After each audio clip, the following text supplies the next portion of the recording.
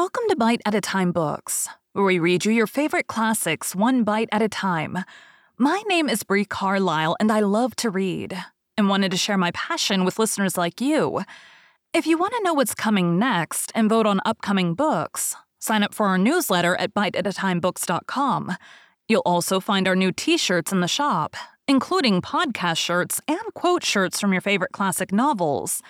Be sure to follow my show on your favorite podcast platform so you get all the new episodes. You can find most of our links in the show notes, but also our website, biteatatimebooks.com, includes all of the links for our show, including to our Patreon to support the show, and YouTube, where we have special behind the narration of the episodes. We're part of the Bite at a Time Books Productions Network. If you'd also like to hear what inspired your favorite classic authors to write their novels, and what was going on in the world at the time, check out the Bite at a Time Books Behind the Story podcast, wherever you listen to podcasts. Please note, while we try to keep the text as close to the original as possible, some words have been changed to honor the marginalized communities who've identified the words as harmful, and to stay in alignment with Bite at a Time Books' brand values. Today we'll be continuing Pride and Prejudice by Jane Austen. Chapter 18.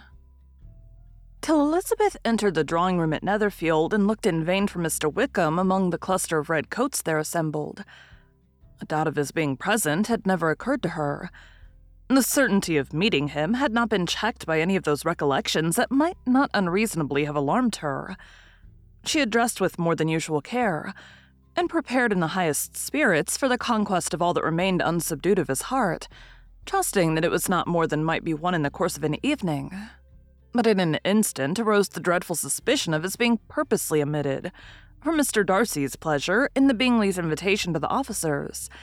And though this was not exactly the case, the absolute fact of his absence was pronounced by his friend Mr. Denny, to whom Lydia eagerly applied, and who told them that Wickham had been obliged to go to town on business the day before, and was not yet returned, adding with a significant smile, "I do not imagine his business would have called him away just now if he had not wished to avoid a certain gentleman here." This part of his intelligence, though unheard by Lydia, was caught by Elizabeth, and as it assured her that Darcy was not less answerable for Wickham's absence than if her first surmise had been just. Every feeling of displeasure against the former was so sharpened by immediate disappointment that she could hardly reply with tolerable civility to the polite inquiries which he directly afterwards approached to make.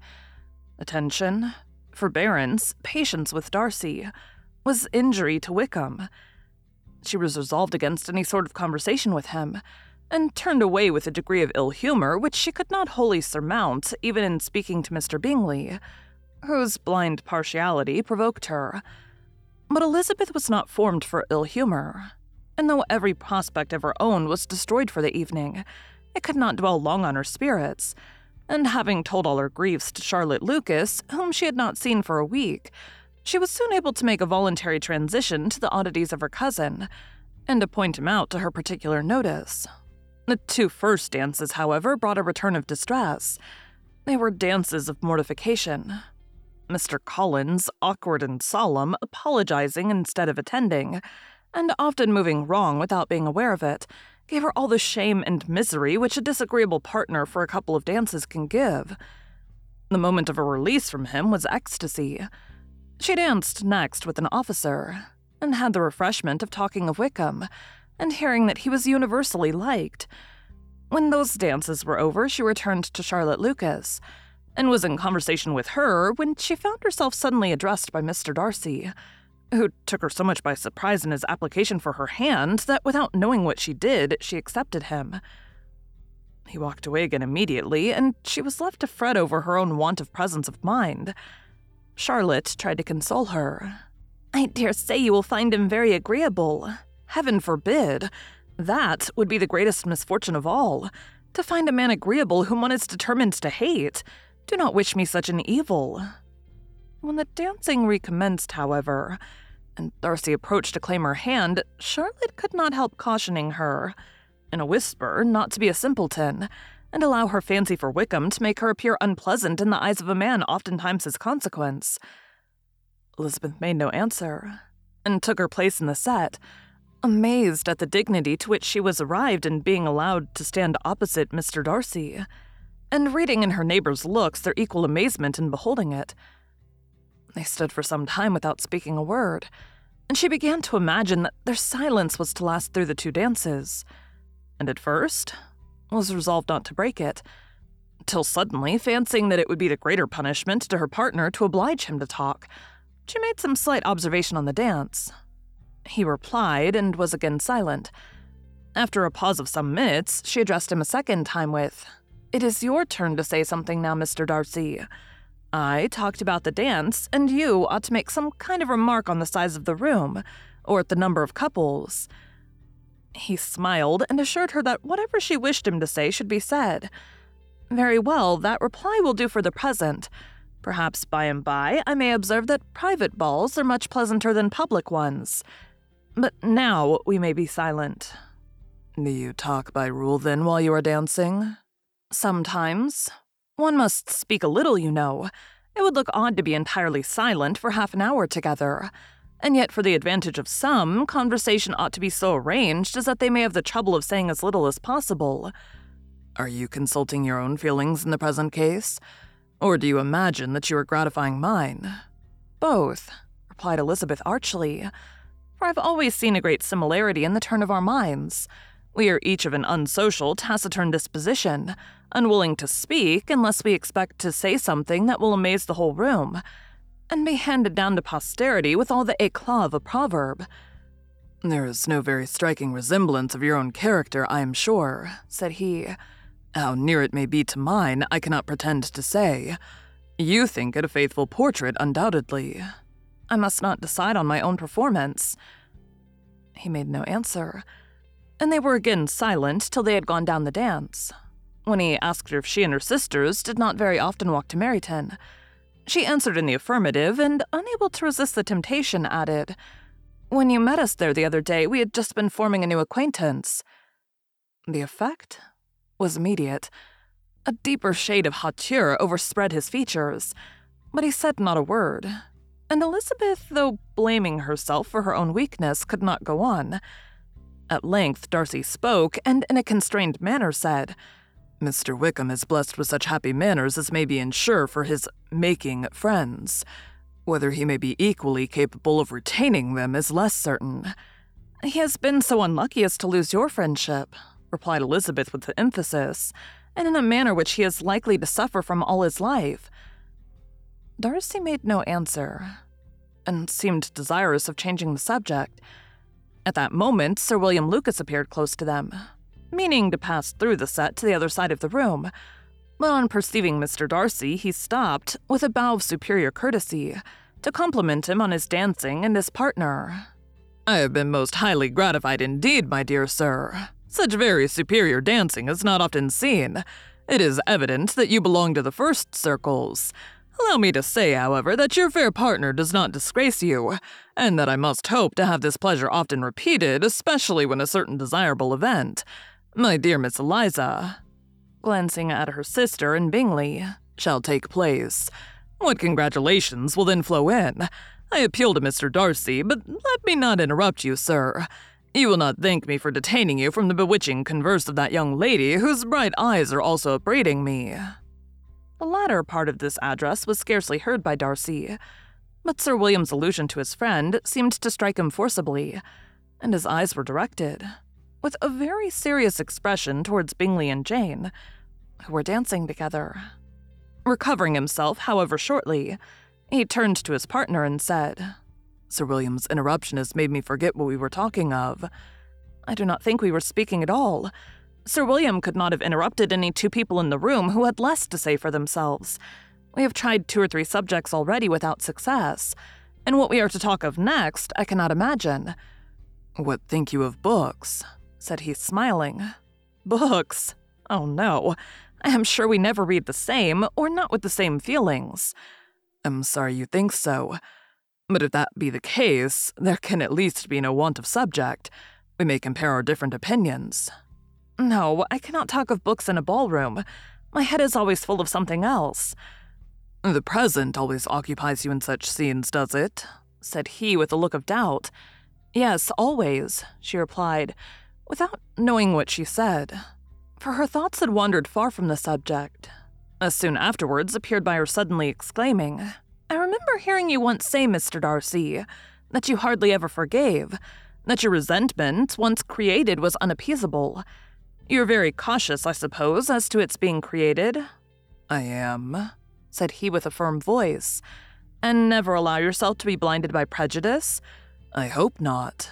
"It is particularly incumbent on those who never change their opinion to be secure of judging properly at first." "May I ask to what these questions tend?"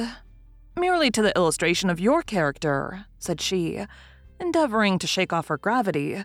"I'm trying to make it out." "And what is your success?" She shook her head. "I do not get on at all.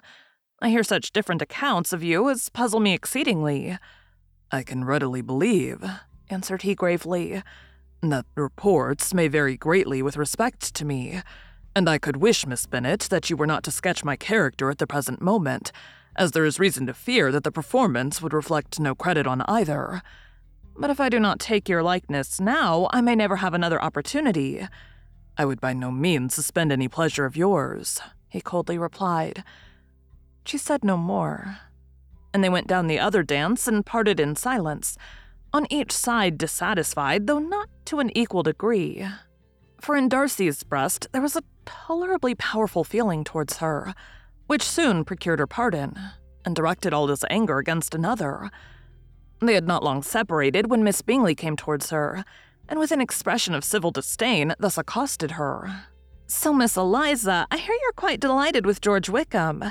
Your sister's been talking to me about him and asking me 1,000 questions, and I find that the young man forgot to tell you, among his other communications, that he was the son of old Wickham, the late Mr. Darcy's steward. Let me recommend you, however, as a friend, not to give implicit confidence to all his assertions. For as to Mr. Darcy's using him ill, it is perfectly false. For, on the contrary, he has been always remarkably kind to him, though George Wickham has treated Mr. Darcy in a most infamous manner. I do not know the particulars, but I know very well that Mr. Darcy is not in the least to blame, that he cannot bear to hear George Wickham mentioned, and that though my brother thought he could not well avoid including him in his invitation to the officers, he was excessively glad to find that he had taken himself out of the way. His coming into the country at all is a most insolent thing indeed, and I wonder how he could presume to do it. I pity you, Miss Eliza, for this discovery of your favourite's guilt, but really, considering his descent, one could not expect much better." "His guilt and his descent appear by your account to be the same," said Elizabeth angrily, "for I have heard you accuse him of nothing worse than being the son of Mr. Darcy's steward, and of that, I can assure you, he informed me himself."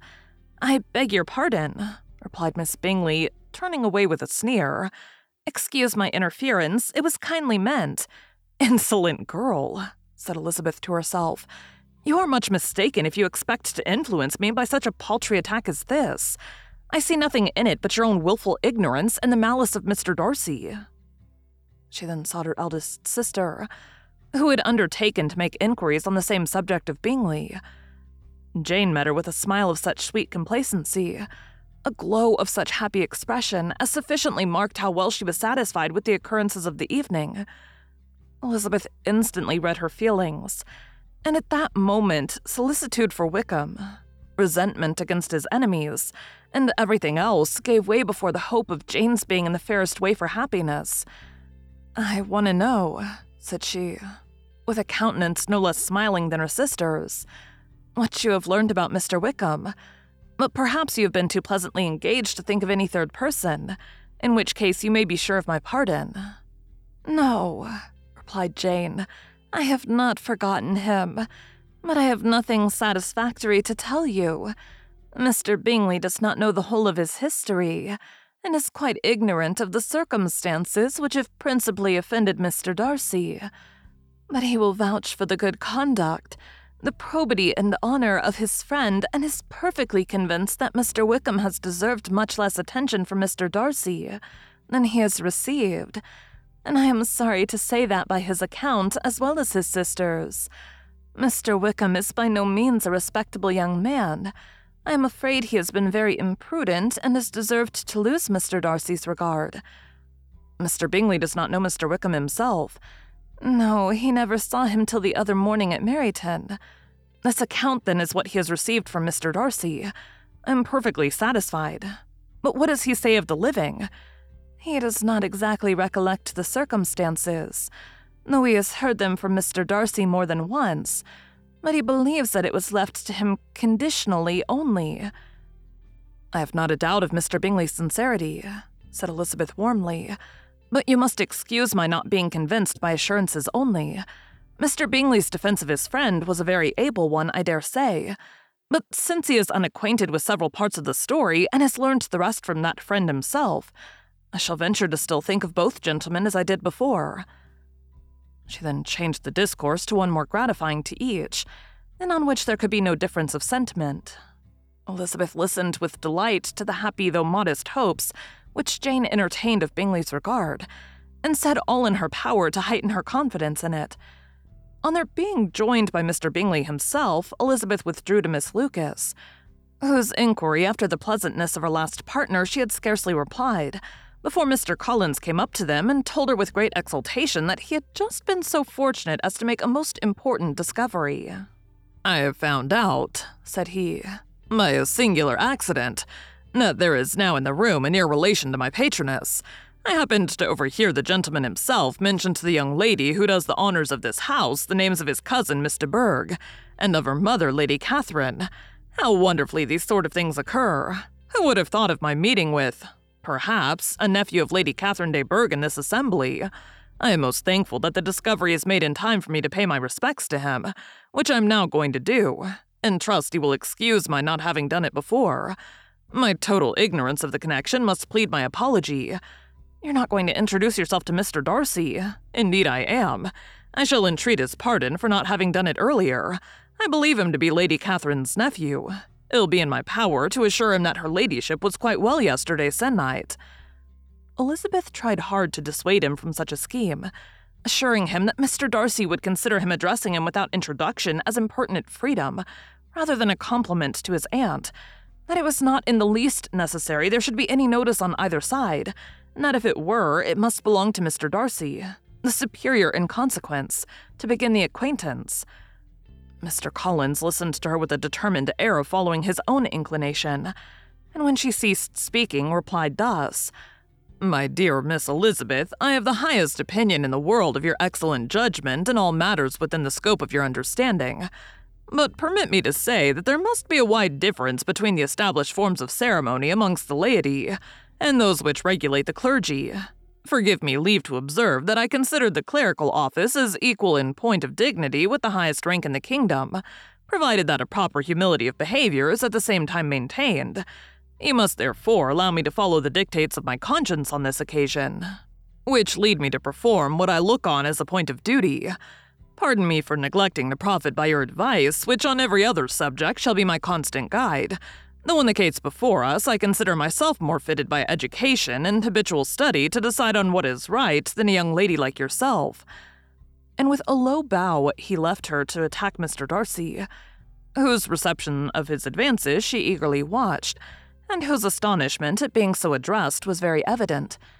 Her cousin prefaced his speech with a solemn bow, and though she could not hear a word of it, she felt as if hearing it all, and saw in the motion of his lips the words apology, Hunsford, and Lady Catherine de Bourgh. It vexed her to see him expose himself to such a man. Mr. Darcy was eyeing him with unrestrained wonder, and when at last Mr. Collins allowed him to speak, replied with an air of distant civility. Mr. Collins, however, was not discouraged from speaking again, and Mr. Darcy's contempt seemed abundantly increasing with the length of his second speech, and at the end of it he only made him a slight bow and moved another way. Mr. Collins then returned to Elizabeth. "I have no reason, I assure you," said he, "to be dissatisfied with my reception. Mr. Darcy seemed much pleased with the attention. He answered me with the utmost civility, and even paid me the compliment of saying that he was so well convinced of Lady Catherine's discernment as to be certain she could never bestow a favor unworthily. It was really a very handsome thought.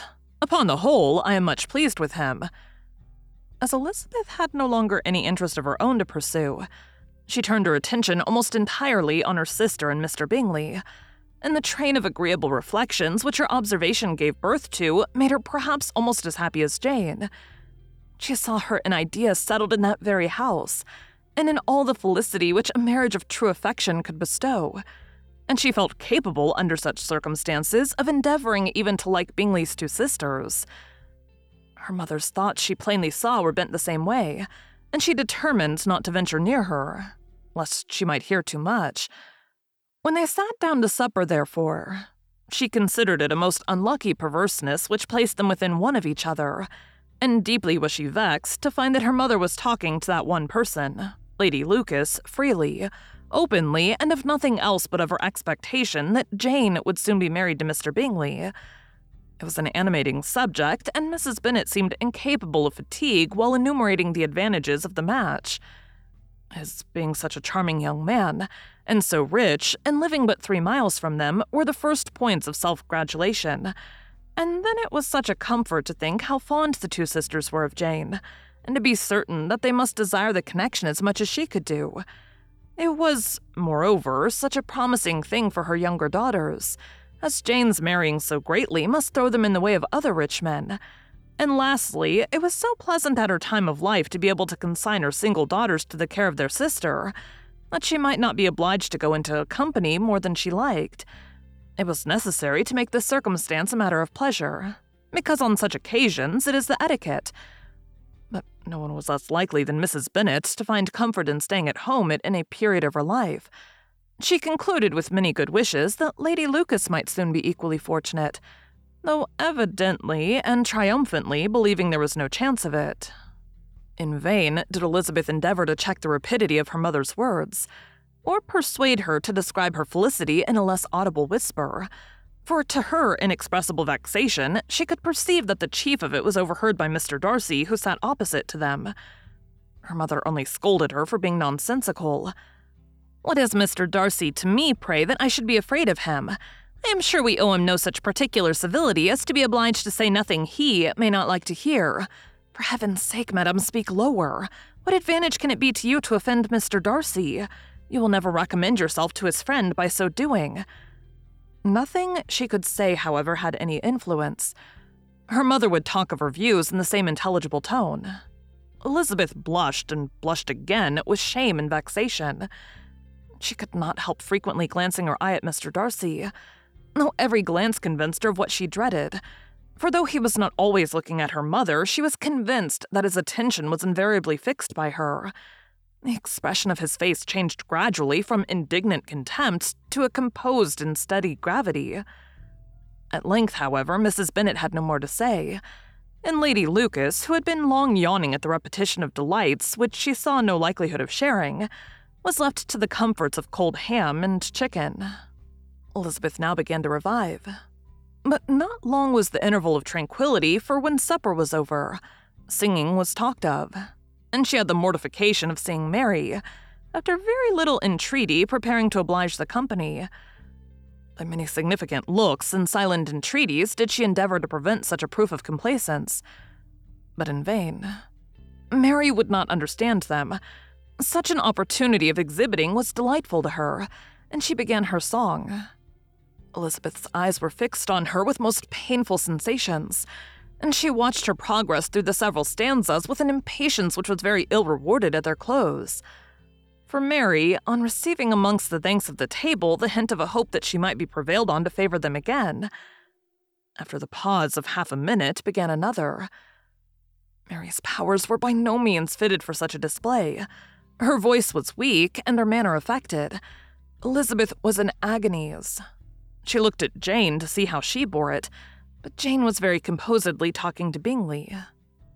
She looked at his two sisters, and saw them making signs of derision at each other, and at Darcy, who continued, however impenetrably grave.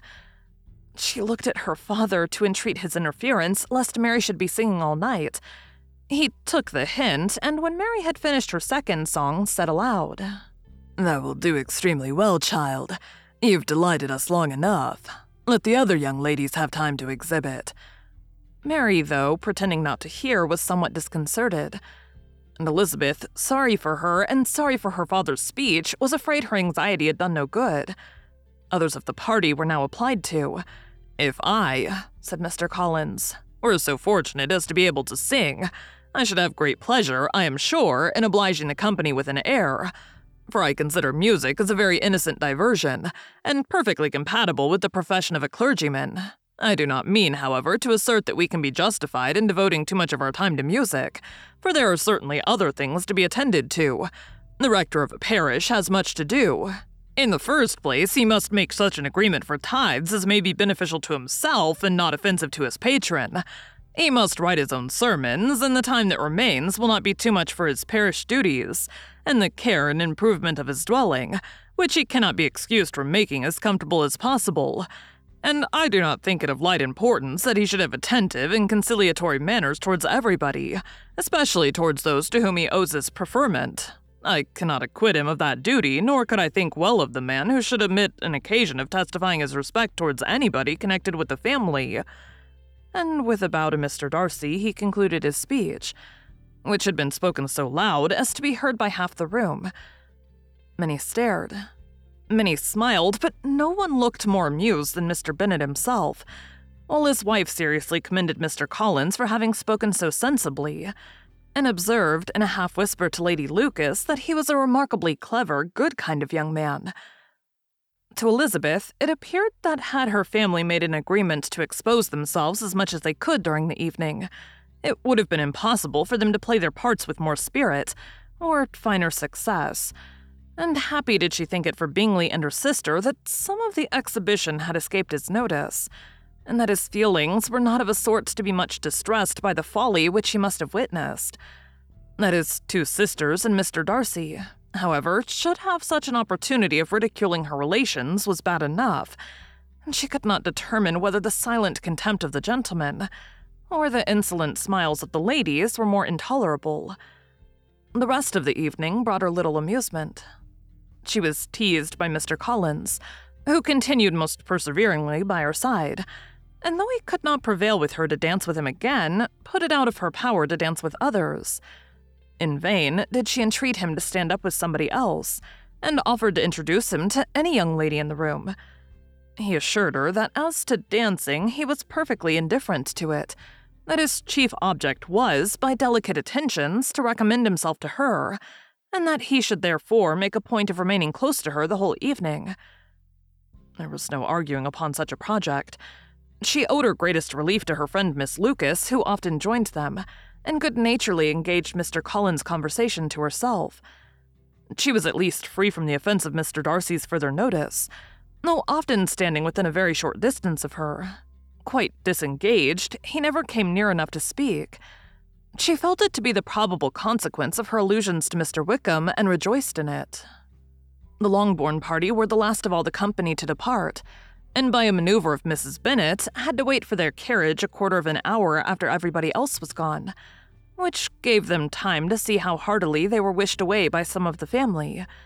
Mrs. Hurst and her sisters scarcely opened their mouths except to complain of fatigue, and were evidently impatient to have the house to themselves. They repulsed every attempt of Mrs. Bennet at conversation, and by doing so threw a languor over the whole party, which was very little relieved by the long speeches of Mr. Collins, who was complimenting Mr. Bingley and his sisters on the elegance of their entertainment, and the hospitality and politeness which had marked their behavior to their guests. Darcy said nothing at all. Mr. Bennet, in equal silence, was enjoying the scene. Mr. Bingley and Jane were standing together a little detached from the rest, and talked only to each other. Elizabeth preserved as steady a silence as either Mrs. Hurst or Miss Bingley, and even Lydia was too much fatigued to utter more than the occasional exclamation of "Lord, how tired I am," accompanied by a violent yawn. When at length they arose to take leave, Mrs. Bennet was most pressingly civil in her hope of seeing the whole family soon at Longbourn, and addressed herself particularly to Mr. Bingley to assure him how happy he would make them by eating a family dinner with them at any time, without the ceremony of a formal invitation. Bingley was all grateful pleasure, and he readily engaged for taking the earliest opportunity of waiting on her after his return from London, whither he was obliged to go the next day for a short time. Mrs. Bennet was perfectly satisfied, and quitted the house under the delightful persuasion that, allowing for the necessary preparations of settlements, new carriages, and wedding clothes, she should undoubtedly see her daughter settled at Netherfield in the course of 3 or 4 months. Of having another daughter married to Mr. Collins, she thought with equal certainty and with considerable, though not equal pleasure. Elizabeth was the least dear to her of all her children, and though the man and the match were quite good enough for her, the worth of each was eclipsed by Mr. Bingley and Netherfield. Thank you for joining Bite at a Time Books today, while we read a bite of one of your favorite classics. Again, my name is Brie Carlisle, and I hope you come back tomorrow for the next bite of Pride and Prejudice. Don't forget to sign up for our newsletter at biteatatimebooks.com and check out the shop. You can check out the show notes or our website, biteatatimebooks.com, for the rest of the links for our show. We'd love to hear from you on social media as well.